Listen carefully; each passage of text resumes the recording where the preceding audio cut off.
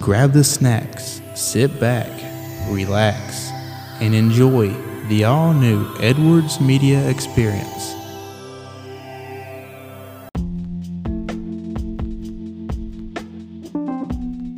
I would like to give a special shout out and thank you to Edwards Media for inviting me to take part in this Q&A. David, go ahead and tell us who you are. My name is David Wise, and I created Wise Up Productions, LLC, out of my deep passion and love for audio and visual arts. Growing up, I fell in love with music, sound effects, fight and dance choreography, stage performances, TV shows, every category of special effects, school films, movies, and stunts. Creating Wise Up Productions and being able to take part in what I love has been a dream come true for me. I'm so very thankful and blessed. What movies have you been a part of? I did some acting on stage at school growing up, and also on stage at a dinner theater located inside a church in Tampa, Florida. In Montgomery, I've performed at the Davis Theater and the Alabama Shakespeare Festival. I've also acted in commercials and short films. My first big budget film was Selma, which involved several production companies, including Oprah Winfrey's Harpo Productions and Plan B Entertainment, which was founded by Brad Pitt, Brad Gray, and Jennifer Aniston. Out of all the movies that you've taken part of, what was your favorite and why? My documentary film, Once Upon a Time in Montgomery, the WAPX documentary so far, is my favorite film that I took part in because it was my film school.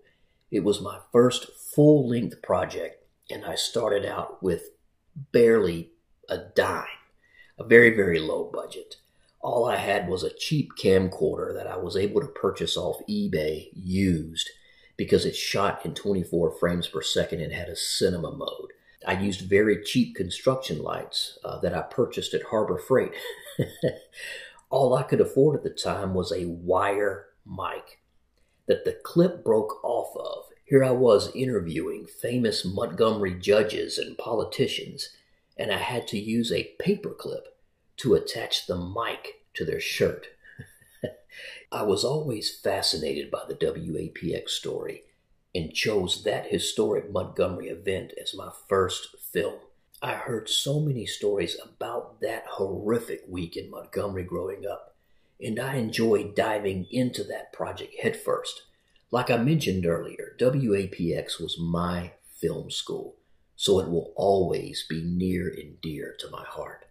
Now, did COVID-19 have any impact on any of your films? COVID did not have an impact on the project. I was fortunate to complete the film before the pandemic. COVID did, however, have an impact on my premiere plans. I had a huge event planned for the Montgomery premiere, but had to cancel due to not being able to utilize the theater. Now, where can people find you? Please feel free to follow Wise Up Productions on Facebook, Instagram, YouTube, and Twitter.